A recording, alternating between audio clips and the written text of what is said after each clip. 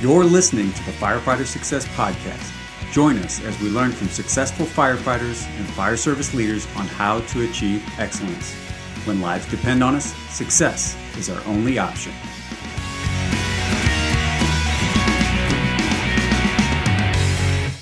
Welcome back for another episode of the Firefighter Success Podcast, everyone. I am your host and the author of Firefighter Success, Jim Moss.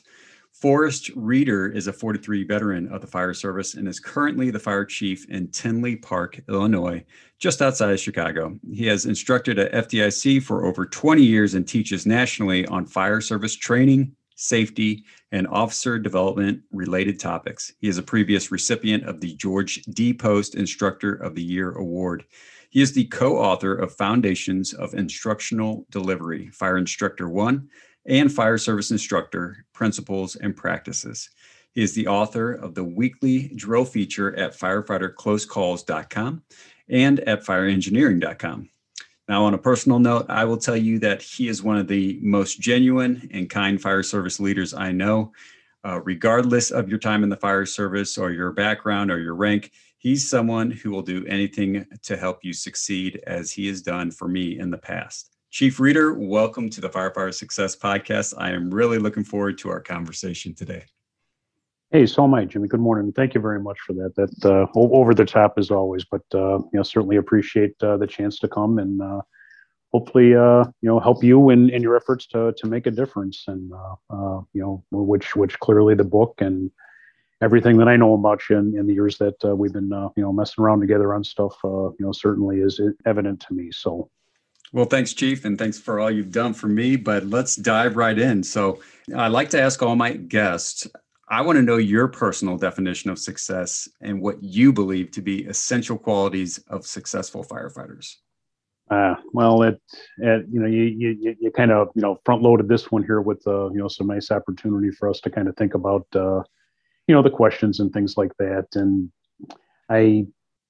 because I get the great chance to serve with the 100 plus men and women here in Tinley on a daily basis, and I still really find myself privileged and lucky to be able to put on the uniform every day. It to me is I look at the people on the floor, and I just came back from a budget hearing, and as I was walking across the floor, I saw one of our newer guys. Literally just not because I was pulling in the building or anything like that, because I've seen him do it on many other days down there, is I kind of sum this one up, Jimmy, is working without fanfare. Mm-hmm. In so many, times in, other professions and things like that, there's a lot of, the what about me and look at me kind of stuff out there. But this young man down there is just starting to make his way into the fire service. He's been with us about 2 years now. Younger guy, 22, 23, just trying to, find the spot that's going to be right for him for his whole career. And he literally day in and day out, he's going to be successful in my opinion, because he works without fanfare. He's a self-starter. He's self-motivated. He knows the place and the way we operate well enough to know what gaps have to be filled in. He's got a pretty senior crew with him today, so he's easily out there by himself, trying to figure out how to stay off their radar. I guess we can say, so they don't find things for him to do, and he's truly a pleasure to work with because because he's got that personality and he is that self starter that I really think is unfortunately a kind of a vanishing quality, sometimes out there today in this fire service. And, maybe it's different on your job, Jimmy, but, I think I see a lot of that right now, that some of that starts to vanish in different places today. And I would say as the, he's got 2 years on the job, right? But it seems like, like you said, self-starter, motivated. He just takes care of business. He takes ownership and he's solving the problems or taking care of the problems without having to bring it to his officer or to a chief or anything like that. And I think you as the fire chief love seeing that from everybody at every single rank and level or seniority or time on the job, right? If someone sees a problem, you want them to solve it as their fire chief, right? Yeah, no, definitely. I get enough people, whether it's, in the community or, the other department heads or, even some of, our more experienced people, they'll see a problem and they'll want to come in and dump it on the desk here and not offer solutions or not have, while it's your problem, it's rolling uphill. But the reality is the people I value most are the ones that can identify the problem and bring several solutions or ideas on how to make it better. And those are the people who, and maybe we'll touch on it later, but another word I like to use today is identifying successful people are those who are engaged. Mm-hmm. And it's easy to make this a job and not a career. And what I mean by a job is, in a career setting, they work their 24 and then they leave for 48 hours, and they really don't give a damn about what happened over those last 48 hours. But somebody who is in this for a career, they're going to find it, and that, another one of my favorite drills to do, or kind of things that we talked about was like, we called it the last 48. That at roll call, the company officer not only set up the day plan for that shift, but they also look back over the last 48 hours from the last time that group was together, or they worked, and what was good, what was bad, what got done, what didn't get done, what needs to be done, type of stuff. And the engaged guys and girls are the ones who are looking at the 365-day, 24-hour operation that we have in the fire service. And successful ones do that. They're all in. They're not just there for that specific work period. They have that around the clock attitude about what's going on back in the department here. I agree with that. And someone who is engaged or someone who is investing in their own fire department, that doesn't mean, when they're off and away from work, they don't have to be obsessing about, their next shift or the fire department. But, they definitely need to have that mindset of continually investing in their fire department, investing in themselves to make them a better firefighter for their crew, for their fire department. But it's all about balance, and that's what I've found in the past. Is it's all about balance. Is love your time while you're at work, and love your time while you're at home with your family, if you have a family, and just make sure wherever you are, you're all in and you're engaged. I love that you said engaged, because that is definitely one of the great characteristics of successful firefighters. Now, what would you say are 2 to 3 small things or actions that every firefighter can take, regardless of time on the job, whether they're an officer or not, or a probie or whoever? What are 2 to 3 things you think every firefighter can do to put them on the right path to success? I think there's 5 of them that I can say, and it's, as I see it, the 5 always. I'm horrible English here, Jimmy. The 5 always is it, however you would say that, but I love it. But it's, to me, it's, always be teaching, always be learning, always be leading, always be an example, and always make a difference. That's awesome. Repeat that one more time. Sure. It's always be teaching, always be learning, always be leading, always be an example, and always make a difference. Kind of around that is another, it's almost a Navy SEAL axiom that some of those guys talk about, is what, if those principles are things that you have in your mindset and your DNA and who you are, that allows you to, in many cases, as I see it, to be able to execute skills by habit. And that we talk about that in the training arena now, that it's not about salvage covers or extinguishers. There's a core set of skills, I believe, that have to be mastered to the point where you can execute them by habit, where you don't have to think about the steps in order to do it.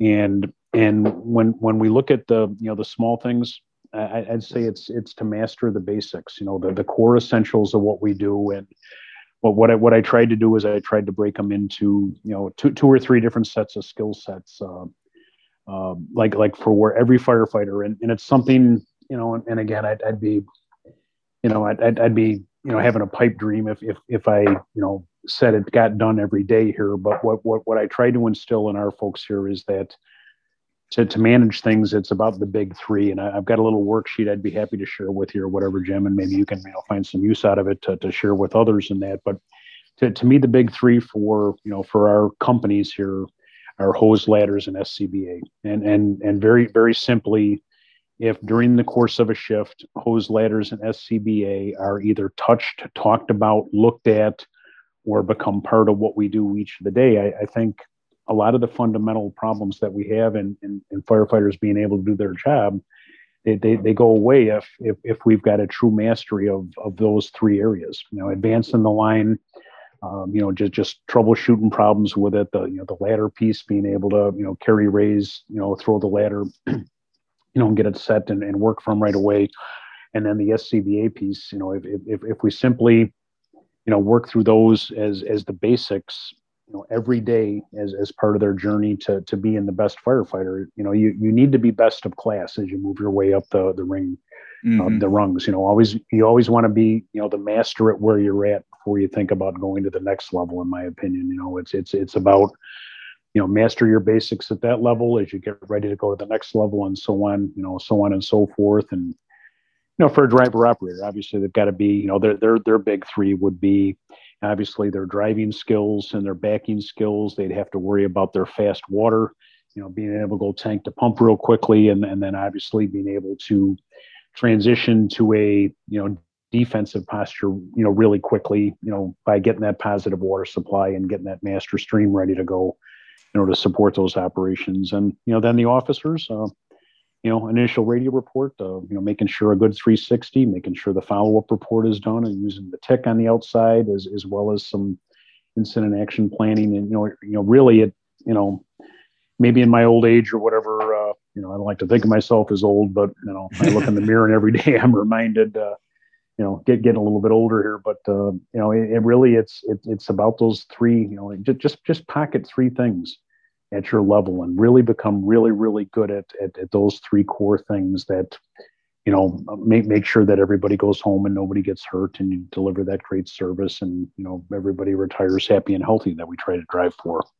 That's right. And I love that you brought up hose, ladders, and SCBA, just basic things. And as it pertains to SCBA, two of the things that I like to focus on with my guys are just making sure that they can mask up quickly with gloves on. So that's one thing. Mm-hmm. And then secondly, without a doubt, they know how to provide rescue breathing for a downed firefighter, or they know how that they're going to receive it as well if they are to become somewhat incapacitated or need mm-hmm. of rescue air. So, you can go down these paths with, whether it's hose, ladders, SCBA, and there's so many different subsets of skills that we can really focus on within each of these. So, they might be called the basics, but there's, so many different levels and different tangents that you can break off to get better and better at each of those things. And I love that you brought up, the driver operator aspect of it and officer aspect of it as well. So there's always an opportunity to grow. So we have a lot of aspiring fire officers who listen to the Firefighter Success Podcast. And as a fire chief yourself, what are those key qualities that you look for in your fire officers or aspiring fire officers within your own fire department? Sure. Well, put a placeholder. I want to circle back on your SCBA thing and your sure. Downing drill in just a sec. Sure. I got a little quick observation on what I think is wrong with what the standard and what the book says sometimes with that today. But mm-hmm. To the officers, I'd love to talk about officer development. That's one of the classes Rudy Horst from McHenry and I have been teaching at FDIC for almost 20 years now. So I love officer development, and when I look at my current as well as up and coming officers, again, it goes back to what we kind of opened with, Jim, that I'm looking for somebody who's engaged. And mm-hmm. in our new performance evaluation system that we've been working on for the last couple of years here, there's a point system. Some of it is, majority of it actually is based on training proficiencies and abilities off of some minimum company standards. But there's also opportunity for the member to get some points in their evaluation on their engagement. Mm-hmm. And what that means is that, so what do you do with the department when you're not on shift? Do you come to parades or special holiday events, special duty assignments that pop up that we have? Are you a member of one of the associations we have? Are you on a committee? So I look closely in the selection process at those who are engaged and are doing more than just the 0600 to 0600 type of thing there. I said before, I look for officers to bring solutions to issues. I want them to be people persons, because unfortunately, as much as I like to think we're riding in job town all day, we had 4 or 5 fires so far this year, so we, for all practical purposes, could be done for the rest of the year with fire. You never know. Yeah, you know how that goes. You run in spurts and then you don't do too much. So the rest of it are, it's the people. We've got to hire and promote people who know how to deal with people, and they want to be engaged. They're not going to go to the bunk room. They're not going to go to their office and close the door and disengage. It's, I look for people who are engaged, and the personal as well as the professional lives of the people that they supervise and work with. And then just last but not least on there, just one of the other areas is a clear communicator, that they communicate their expectations. They listen very well. And again, communication isn't just about talking, it's about being able to listen and being able to react to that. So, whether it's a training need that, the new guy downstairs, hey, you guys give me a hand with the hydraulics today, hydraulic tools, or can we get out and throw some ladders, or, work with some of the other equipment that, being able to listen and watch and identify those gaps that exist in performance and engage people in trying to make themselves better. It's about constant improvement, whether it's personnel improvement or organizational. My key to success there is looking for people who want to constantly make improvements in themselves as well as the organization. So I love that you talked about being a people person, right? And so many times officers are aspiring officers. They want to study for what's on the test, right? They want to do well on their interview. They obviously know that tactical and strategic knowledge is important. They know that their firefighting skills are important, but they really don't focus on the two things you talked about: being a people person, which I had to grow into being, and then also being a clear communicator, because as an officer, you are communicating a lot. And if you're not, that's going to be one of the biggest complaints of those who you are supervising. Would you agree with that? Oh, absolutely, 100%. No, you struck gold with that one there. Because it, you know, I saw Simon Sinek did a thing on one of the TED Talks. I saw a graphic kind of floating around recently that it said you don't hire for skills, you hire for attitude. Exactly. You can teach skills to a degree, and yes, you've got to have a core set of basics walking in the door, I think. But it's about that attitude. There's in our system, guys can select when they work with, and when they work by shift scheduling, and that there's some guys that everybody tries to sign up on that company to work with that officer because they know they're going to get something extra than just what's required. And those are the ones who are constantly rising to the top because they're building better companies and they're building better firefighters. And and they may not even have to go out for a drill for the day, Jim. It's a rainy, cloudy, crappy day here in Chicago today. It's just a mess out there today. And I know in a couple of the stations, just by looking at the roster and seeing who's out there today, I know there's improvement being made in those stations just by certain individuals being on duty. Because I know I know the atmosphere. It's going to be loose. It's going to be light. It's going to be lively. There's going to be a lot of joking around. There's going to be a lot of talking about the job as well as talking about the family.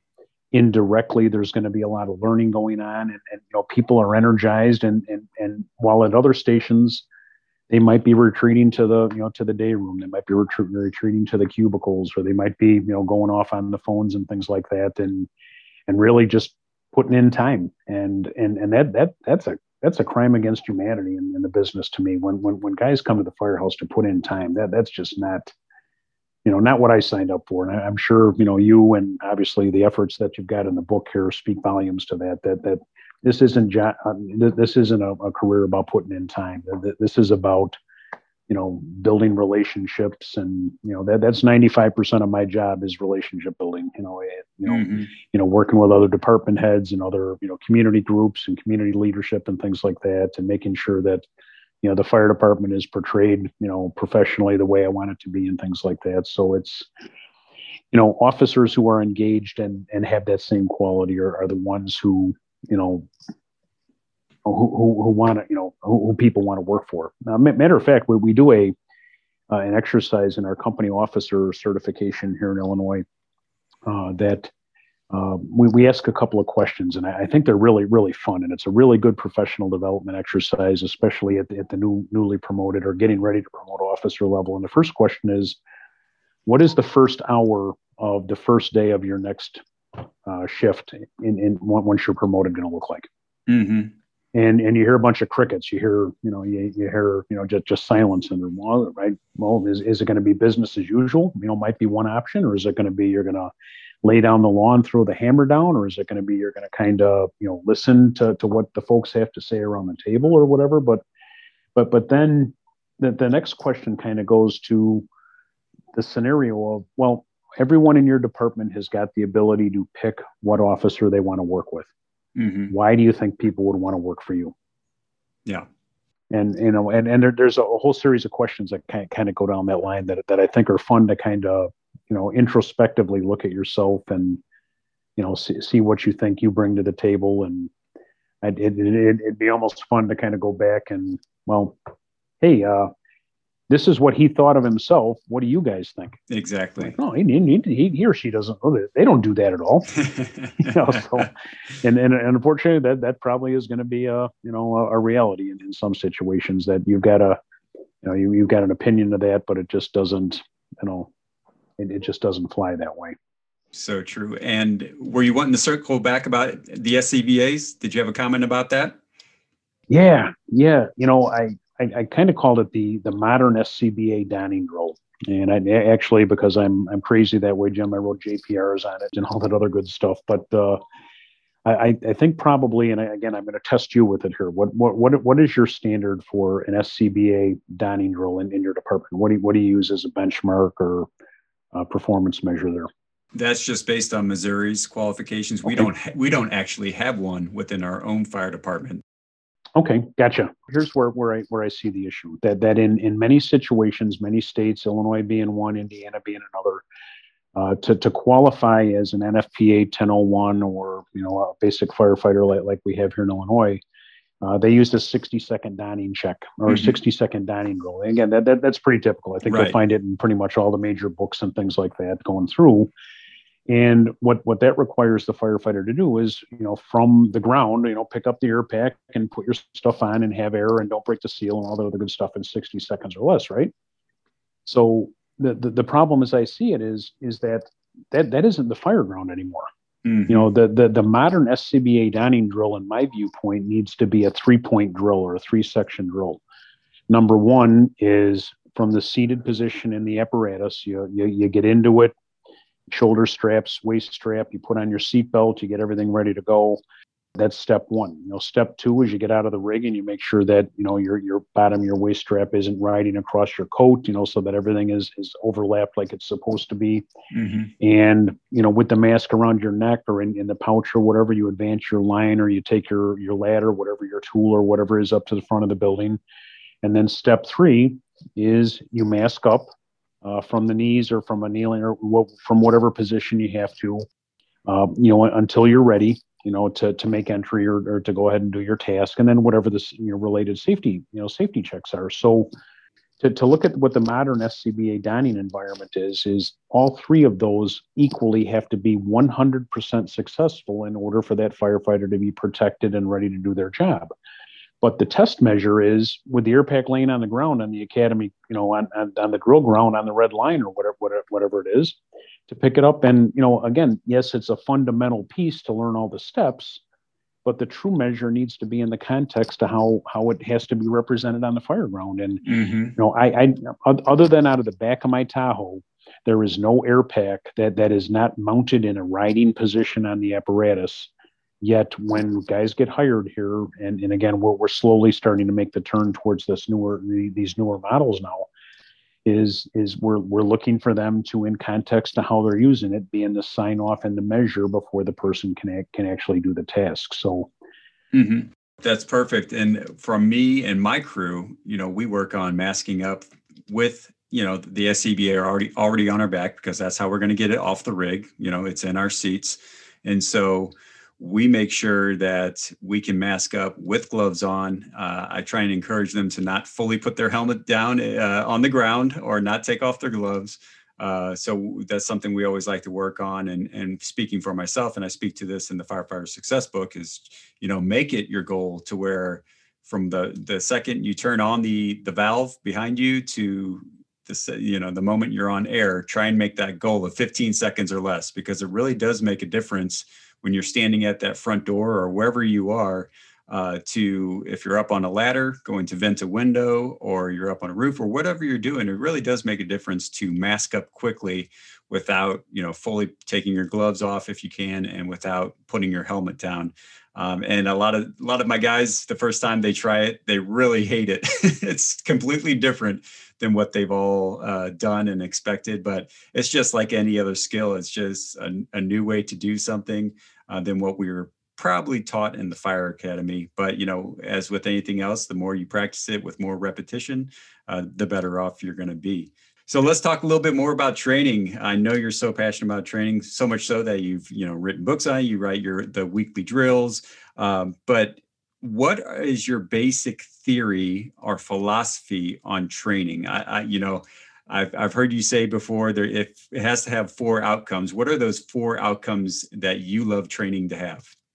Well, as I kind of grew up here a bit, Jim, it actually is not just about training anymore. It's really about department operations and any policy that we put together, any purchase we make. So it started with training, and obviously has evolved into many other things. Here in Tinley as well as anywhere else, I try to spread the wealth on it. But it's the 4 outcomes to me are better, faster, safer, and smarter.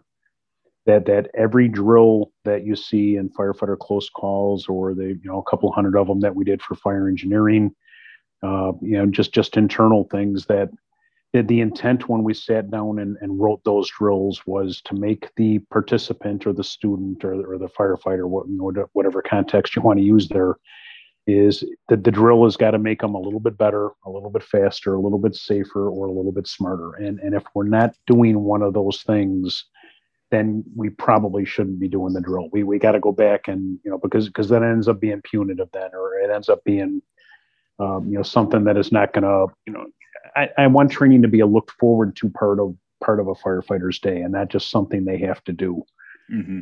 And if the goal statement starts out with that philosophy of the better, faster, safer, smarter, I think that goes a long way to engage. Again, you're probably getting tired of hearing that word from me here this morning. But the rules of instructional engagement is another thing that I've talked about for years. That to get students engaged in learning, pays dividends. That again, you may never visibly see, but it gets people to want to come to training, to want to learn, to want to be part of behavior modification, if you go by what the textbook says or whatever. But if it doesn't do one of those, better, faster, safer, smarter, it probably isn't going to hit home run with the people who are gonna get that drill. So I'm a core believer. It's on the coin. It's on our letterhead here in Tinley. It's on the wristbands that we give away as little promos and things. So we're trying to make that visibly part of our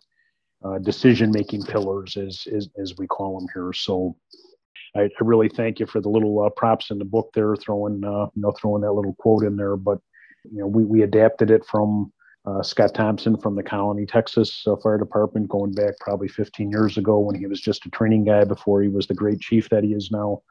And we expanded on it by adding a couple of the other elements and things, and skill development. And hell, I'll even go back to that personal success question that you asked right in the beginning, is that somebody who's successful is looking personally every day to make themselves a little bit better, a little bit faster, a little bit safer, and a little bit smarter in their profession. I've been really flattered and humbled by some of the folks that I've gone out and done training in their places to see their classrooms adorned with the better, faster, safer, smarter right across the top of the door, leaving the classroom. Across the top of the dry erase board, they put the vinyl letters on, or different things like that. So I think, we're making it stick a little bit out there. And, I think, if it's a grassroots efforts for self-improvement or department improvement or whatever, I think we can send more people home and not get people hurt, and we can deliver that great service if we focus on those four things there. Yeah, well, you're very welcome for allowing me. Or I should say, I want to thank you first for allowing me to put that quote in the book. But you're very welcome. That I'm so glad you enjoyed seeing it in the book, and it's something that made an impact on me as I've taken your classes and everything. And one of the classes of yours I took in 2017 was called "Make Training Great Again." I loved it. As an instructor myself, it really spoke to me. But you had something called the 5 musts of great training. Yeah. So tell our listeners what these 5 musts are and how they can integrate them into their own training. Yeah, and before I even show my cards here on that one, Jim, the background there is that of those 5 areas, those are all based on failure. Those are failure-driven statements, and maybe I didn't emphasize that enough during the class that. Because I created or delivered training that in those 5 areas that I'll run through here with you real quick, weren't hit on. I had bad results. I had firefighters get injured. I had poor, just all the way down the road there. That in a litigious society like we have, one of them. I'll start out first with referenced. Of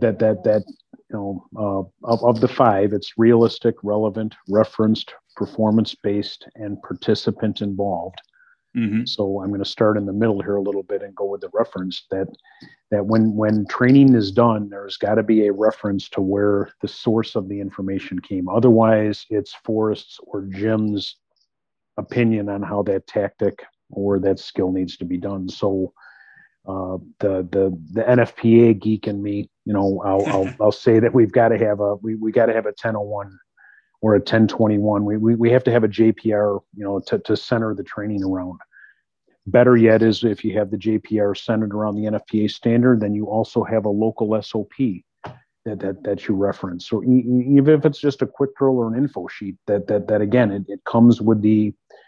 I believe there should be a book here somewhere in Tinley Park called The Tinley Way. Mm-hmm.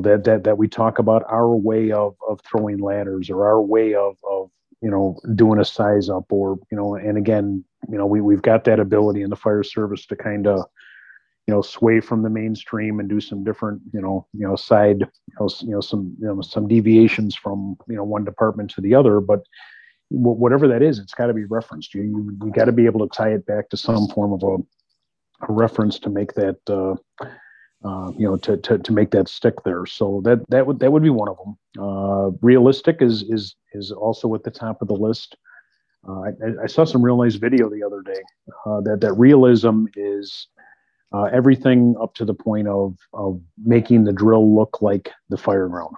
Mm-hmm. And the video I saw was some folks at an acquired structure training, and they were in advance in 1 3/4 inches inside the building to do primary and get water on the fire, whatever they were doing there. And they had 5 people on the hose line, Jim. Wow, that's a little more than I have.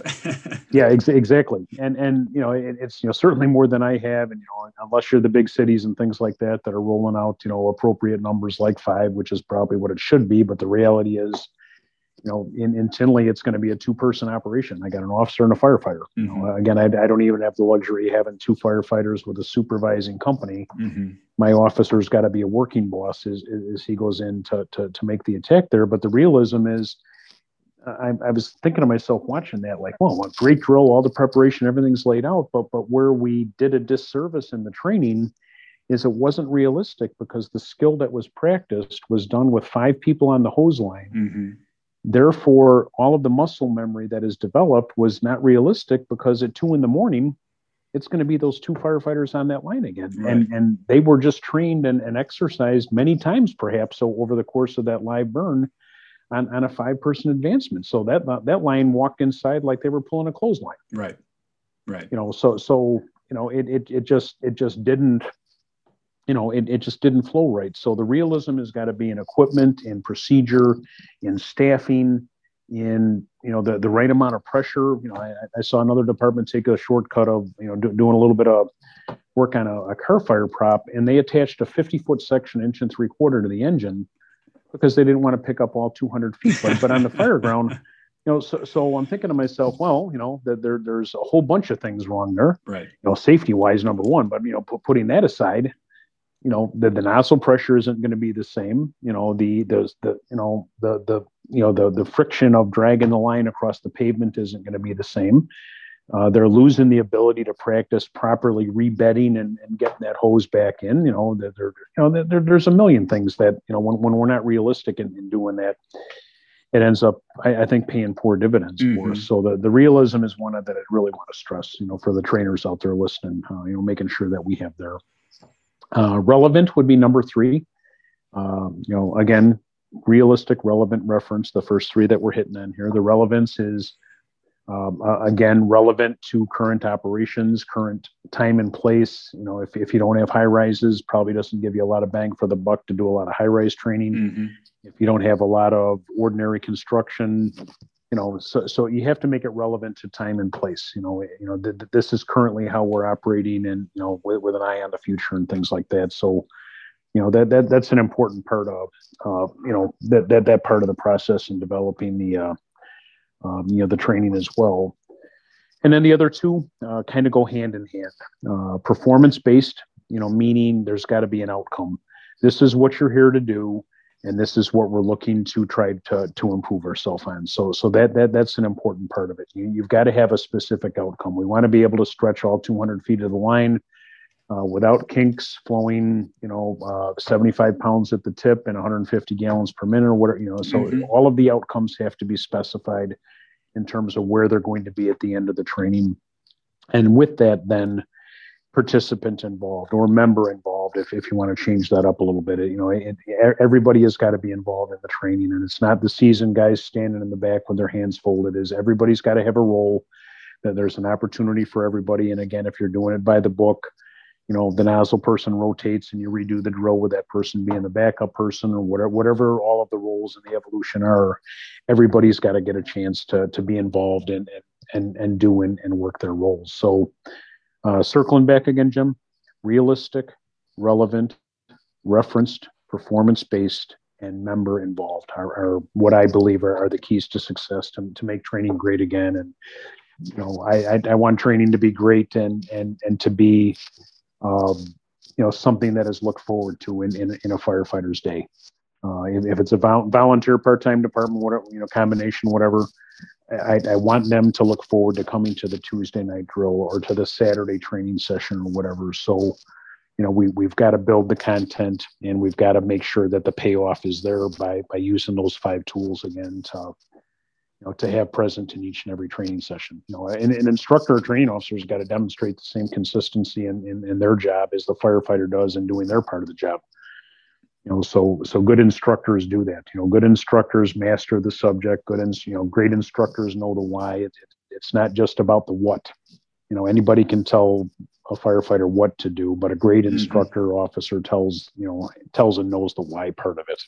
Exactly. And the proper way to how, the what, why, how, what's the proper way for how to implement what I just taught you. Well, the perfect way to sum that one up, Jim, is show them what right looks like.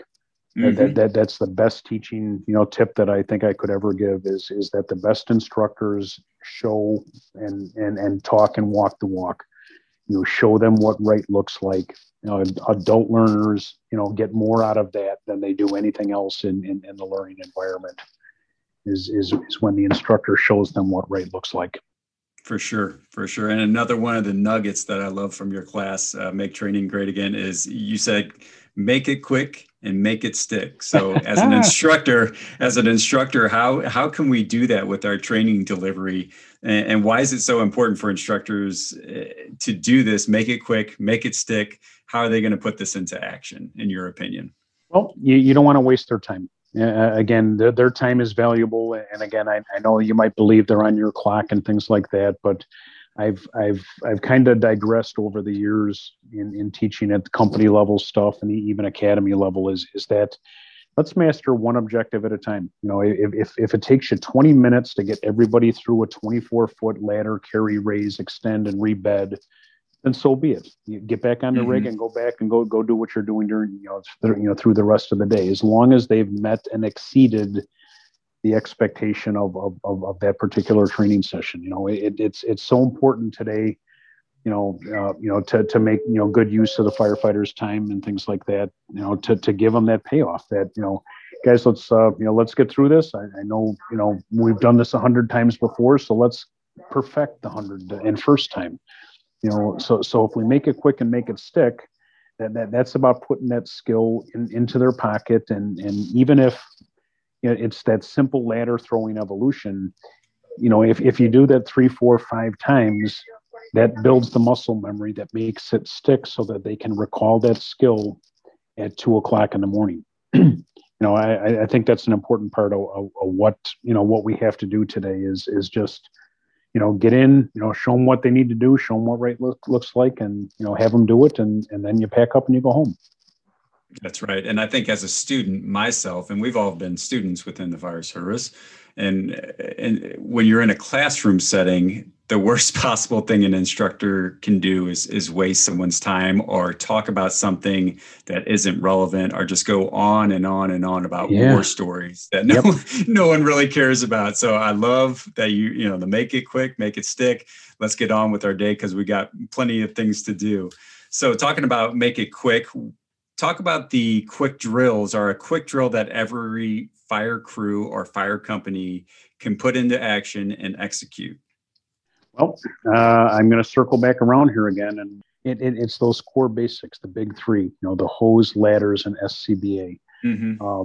I think there's a set of I call them the top 10 self-survival skills that I think every firefighter who goes in the hot zone, needs to be mastered on. And that's the, yes, they need to don the rear pack in 60 seconds or less, but then they also need to be able to, just like you said, Jim, they need to be able to use a quick fill or some sort of a buddy breathing arrangement to save a firefighter. They need to be able to tie a handcuff knot. They need to be able to identify a coupling set to figure out which way to get in or out of the building. They'll need to know how to drag their partner utilizing the drag rescue device or some combination of other things there. Your wall breaches, all the things that individually they need to be able to do to save themselves, save their partner, become part of a RIT team, but become the things that, as a quick drill, you can spend, just a few minutes every day, just breaking those down. And, I'd be happy to share with you so that you can share it with the listeners who want to step up and ask for it there. But we've got, we've got a series of those, some simple training plans. It's 12 months in the year, so here's 12 skills. Master one of these per month to get through the year. And I know everybody is going to be better. We did another one called the weekly skill drills, that we focused on one skill per week. There were, I think there's 150 of them in the library or something like that. So basically it's 3 years worth of stuff there. And, again, the marching orders to the crews were, I don't care when you do it, just by the end of the month, these should be the 4 or 5 things, depending on the month, that you guys have mastered at the company level. Again, quick and stick, because it was only one objective and one assignment that again, in the form of a quick drill, sometimes it takes 15 minutes, sometimes it takes a half hour, but again, amazingly over a short period of time, you see some really, really well-engaged people who are focusing on the fact that this is fundamental based stuff here. It's not, you look at some extrication evolutions with cars hanging off the side of the building, or, partially submerged, again, important things that we occasionally talk about, but, it's still about bread and butter, core essential stuff. And if we work on refreshing and building those core essentials, I think that's an important part of it. But there, a lot of ways we can go here, Jim. I think there should be, for officers, good training guys, we'll give them a simulation a day to do an initial radio report on. I think that would be a quick drill that should be part of every training cadre, is that every day you got a quick initial radio report drill that the officer can do. I'd love to throw a map drill out to my drivers and give them an address to find two ways to get to from two different points of town. For my firefighter, I'd focus on, again, the hose ladders and SCBA piece again, that, just work on all the different variations of donning and doffing, and, working with that SCBA to master that and those things. So tons of resources available if, folks want to reach out to you, and, we can hook them up with some really cool and fun stuff that they can do to kind of, re-energize and revitalize their training programs with that stuff. For sure. And firefighter close calls, is that a great place for people to go to check out some of these quick drills? Absolutely. We got a bunch of them up there. And if you go to fireengineering.com, there's another library of them up there. So between firefighterclosecalls.com and fire engineering, there's a bunch. My website, thetrainingofficer.com, I've got some pretty good resources up there. I think, unfortunately, right now, my website's out of service right now because we're redoing the whole thing, but I'm hoping the next couple of days to have that back up and running right now, because I'm not smart like you, Jim. I crashed the whole thing, and they got to rebuild and go back from a couple of weeks ago with before I broke it and started, trying to get smart with it. But lots of resources out there to help, do the simple stuff to make ourselves better each day. Perfect. So as we close out our time together, I kind of got a lengthy question as our last question, but so in the class, you also presented a concept called the 10 things that require zero talent as an instructor. But what's great about this list, and I'll read it to our listeners, I'll read it to you. But what's great about this list is that it isn't only applicable to instructors, it's applicable to every single firefighter, whether you're a recruit all the way up to a chief level officer, right? So I'd like to go through this list and get your thoughts on each one of these. So I'll read the entire one and we can circle back around. So 1, being on time. 2, work ethic. 3, effort. 4, body language. 5, energy. 6, attitude. 7, passion. 8, being coachable. 9, doing extra. And 10, being prepared. So being on time, we'll start with the simplest one. Go ahead. Well, how do you define on time in your department? And you've got to communicate that expectation, and again, if you're, again, our village manager here used to say, how did it go? That if you're on time, if you're 15 minutes early, you're on time. If you show up on time, you're late. If you show up after the start of the meeting, you shouldn't show up at all. That's right. Kind of thing there. So being on time in this context, and this is that was a post that was adapted from a bunch of other stuff and things like that. But being on time, as an instructor means you're not just walking at the door, in the door at the start of the drill. You got to check your equipment, get your stuff laid out. You got to, size up the room, size up the audience. You got to check everything out and be ready. It's, it's being on time equals reporting for duty. And as an instructor or whatever, being on time means you're ready to go. Should the class begin at that time, should the bell drop at that time, or whatever. It's just, just it makes sense. But unfortunately, all day long, the timekeeper has to be on duty, unfortunately, and that's a tough one that we even have to talk about that in a profession like this. So. And I think that's one of the things, being late, that is probably one of the quickest ways to lose credibility in the fire service, whether it's for your shift or for a shift-wide training, a battalion training for your fire department that day. That's one of the quickest ways you're going to lose credibility. But it's showing up early is one of the easiest ways to not only build credibility, but also prepare yourself for what you're about to get into. So on my crew, the shift technically starts at 7, but each one of my crew members typically shows up around 6 a.m. Some guys show up even earlier. And if you're on the ambulance, those guys will right away, right when they get in, they will start checking out their rig before they do anything else. They'll grab their gear and start checking out the rig because they don't know if they're going to get a call, 5 hours from now, or if they're going to get a call 1 minute from now. But they want to make sure it's stocked and it's ready to go for whatever call they're going to get.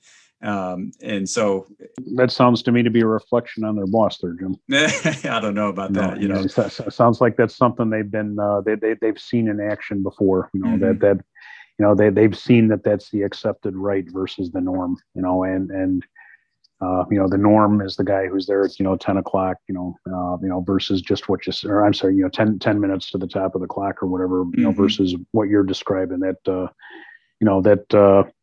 I think they're, they see you, and that goes back on Maslow's stuff. That's identification power. They see qualities in their leader that they wanna mimic. Yeah. And that to me is a great measurement of leadership is when people, can step in and replace you and look a lot like you while you're gone. For sure. And that to me is a well coached and a well led company is that, when your actor is in place for you for that day, when you're on a vacation day or sick day or, whatever the story is, if the company is still functioning pretty much the same way, then lo and behold, that leader has done his job, that they've created that culture of success, within that company. For sure. And they help lift me up as well. Their example and all that accountability is definitely going full circle on my fire crew. And so they help me get better every single day as well. So let's talk about number 2, work ethic. This is something I love talking about. And you've talked about it a little bit here and there throughout our conversation today, but work ethic, go ahead. Yeah, no, and that's the, again, knowing what right looks like, knowing what a finished job is what I mean by work ethic. They're, successful firefighters are, have the ability to know what needs to be done, not just because it's on the wall on some list or something like that, but, they know the operation well enough to be able to, to step up and get the job done. If someone is dragging behind, they'll pick up the brother or sister firefighter there a little bit because they know when their day is off just a little bit, they're going to do the same for them there. And it really is just about engagement and the be here now concept, that if we, engage in the mindset of, I got to put the phone down, I got to turn the news off, I got to disconnect from social media or, God forbid, those types of things or whatever. But, we get away from that because, we're a purpose-driven business.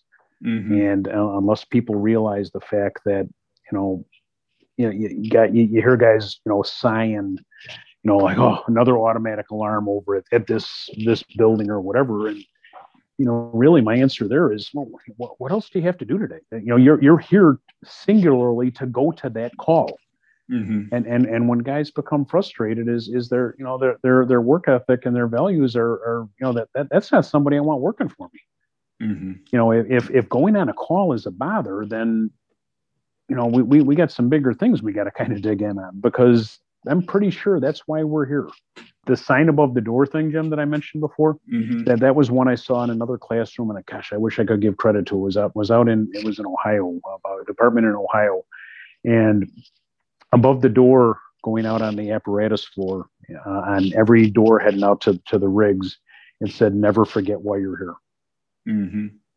Never forget why you're here. And it was kind of like a Notre Dame thing, play like a champion today. Mm-hmm. And, so it was above the door, and every time they were going out to be by their rigs and by their tools, that was in front of them, and it was just kind of an attitude builder there. And, it make a difference. I've seen some variations or thought of variations there, make a difference. And, just kind of instilling and keeping that positive, attitude, leading to good work ethics and, people being responsible for themselves and their company there. So for sure. So number 3, effort.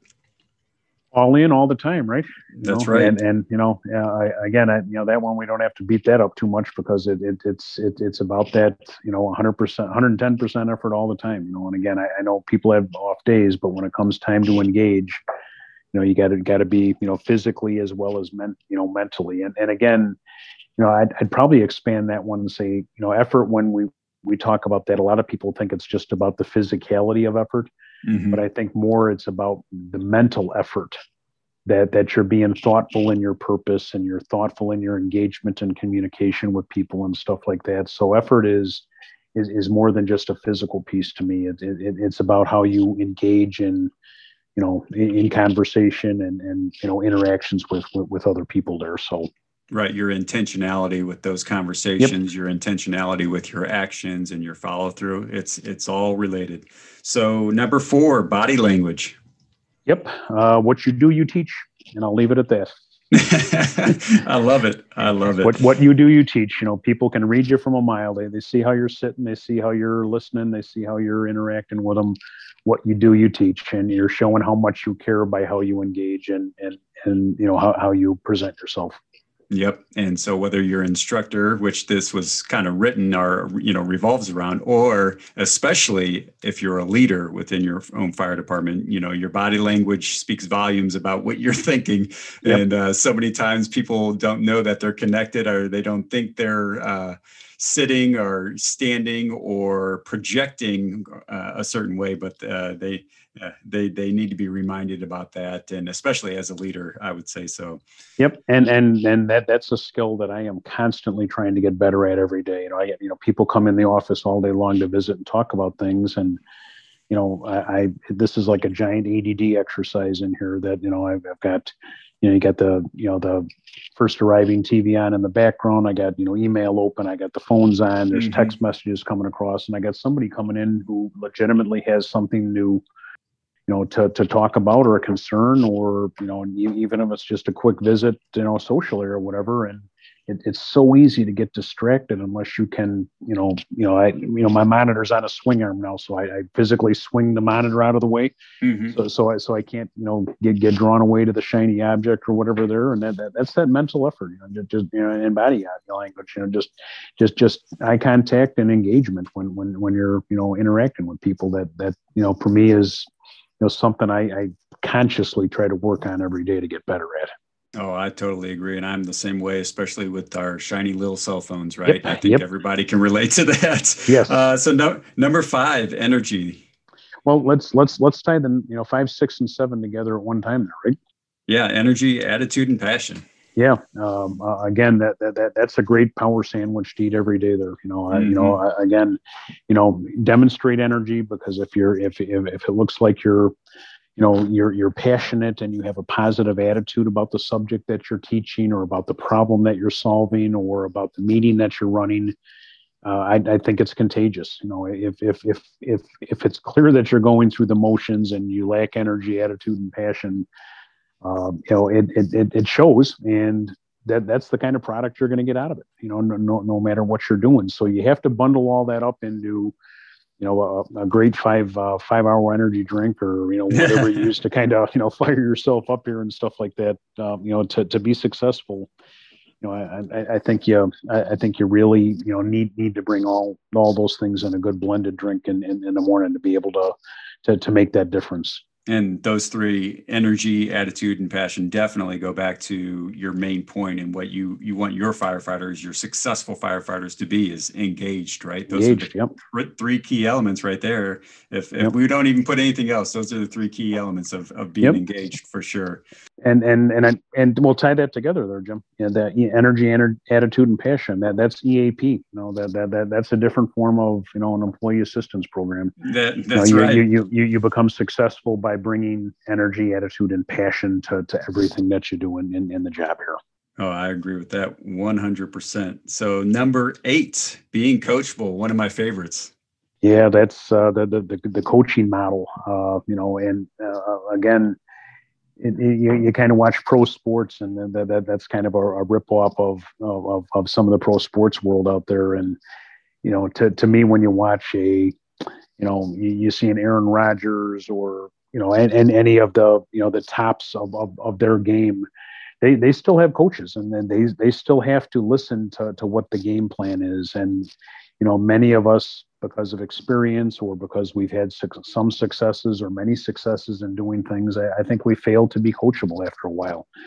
And if a peer or a trusted friend, or even a subordinate, or somebody working above you, hey man, you're really really off your game today, or maybe next time you talk to that department head, use this approach or whatever. Again, that's that continuous improvement, continuous improvement thing that we talked about before.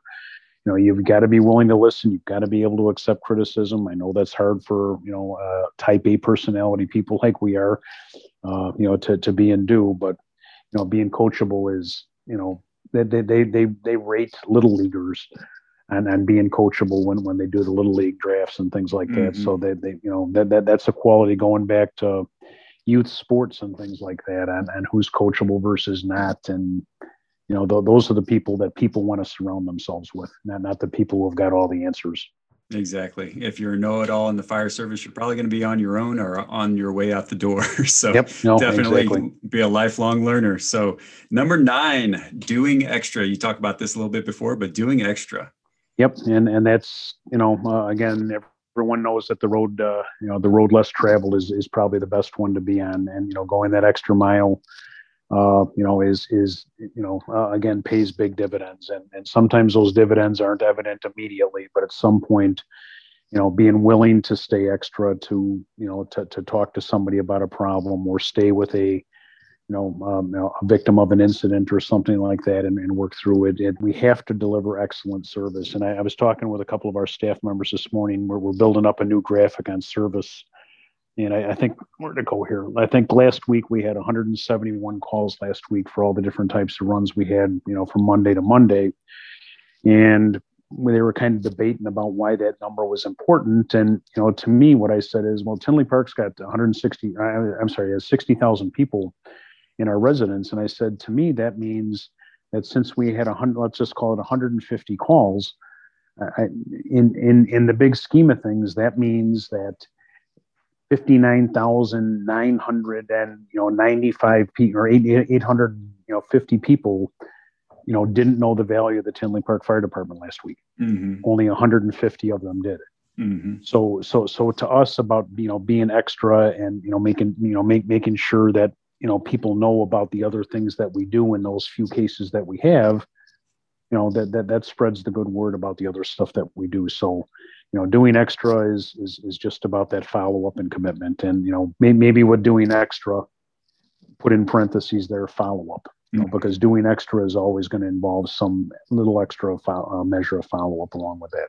I agree with that. And number 10, being prepared. And I love that you put this because it very much so applies to great instructors as well as great firefighters. And Captain Mark Von Oppen probably said it best is, this job is about percentages, and 99% of this job is being prepared or that preparation, and 1% is execution. So whether that's service delivery or that is training delivery, we got to make sure we're prepared. So let me hear your thoughts on that. Yeah, no, I really can't throw much more on that one other than just, yes, being prepared. This is a business that has got, a tremendous amount of respect in the community, in almost every community throughout the country here. So, we don't get a second chance. You have, there's very few professions, and this is one where we have to get it right, or as close to right as we possibly can, an overwhelming amount of the percentage of the time we deliver our service. Mm-hmm. Like you said, really, preparation is, one of my favorite, one of my favorite books from a while ago is, Captain Michael Abrashoff with the, it's your ship, mm-hmm. The secrets of the best damn ship. And I believe it completely because I heard it in his keynote in Louisville a whole bunch of years ago is there's two things we do in this business is go to calls and get ready to go on calls. Right. And so the preparation piece is right there. And what I mean by that is your vehicle is ready, your equipment is ready, you're mentally ready, you're physically mm-hmm. ready, your fitness level is ready, and all those other things and everything in between. So the mopping of the floors and all of the other stuff that happen. Yes, it's important, but a good, a good, well-functioning department company, that stuff takes care of itself if the preparation and going on service call and delivering service are the focuses. That stuff takes care of itself. So I'm not worried about going to check floors for mop marks or, tire, dirty rigs and things. Cause I know those things get taken care of if they're focusing on rigs being ready, people being ready, fitness levels, knowing their job and the other stuff there. So. Oh, without a doubt. So just to recap those 10, being on time, work ethic, effort, body language, energy, attitude, passion, being coachable, doing extra, and being prepared. So I love that list. But Chief Forrest Reeder, thank you so much for being with us today and sharing your knowledge, sharing your passion for the job. Let the listeners know how they can connect with you, your website again, and anything that else you want to offer our listeners. Well, thanks again for the chance to talk about success, Jim, and that's what it's all about, and why you're doing what you're doing and doing such a great job with that. My pleasure spending some time with you today. If anybody wants to reach out, again, forrestreeder@gmail.com is my email address. What's mine is yours. My website is thetrainingofficer.com, and just the last thing I'd close with, Jim, is just a perspective from sitting in the car. There's a reason that the rear view mirror is the size that it is compared to the windshield. And we should be a forward thinking person, again, occasionally looking back at where we came from through that rear view mirror, but really it's about what's through the windshield, really what, really is what matters. We've come from a variety of different places, but where we're going to be successful and to, try and do that stuff is really what's most important. So, set your eyes on what's your head, set your goals, exceed your goals. Again, don't worry about the fanfare and things like that. Again, if that's what you're in it for, then I don't know if I want to be on the same team as you, because it's about, the outcome of making sure that everyone goes home, nobody gets hurt, excellent service is delivered, and we retire happy and healthy. We got to hit those four benchmarks in each and everything that we do, and better, faster, safer, smarter, and some of the other stuff we talked about today. Hopefully, one or two of those bits and pieces are going to be helpful to help our listeners achieve their goals, Jim. Oh, without a doubt. And thanks so much for coming on the podcast, and definitely going to have you back because we can talk on and on about all this stuff. But to everyone out there listening, stay fit, stay safe, and remember, when lives depend on us, success is our only option. Thanks for listening to the Firefighter Success Podcast.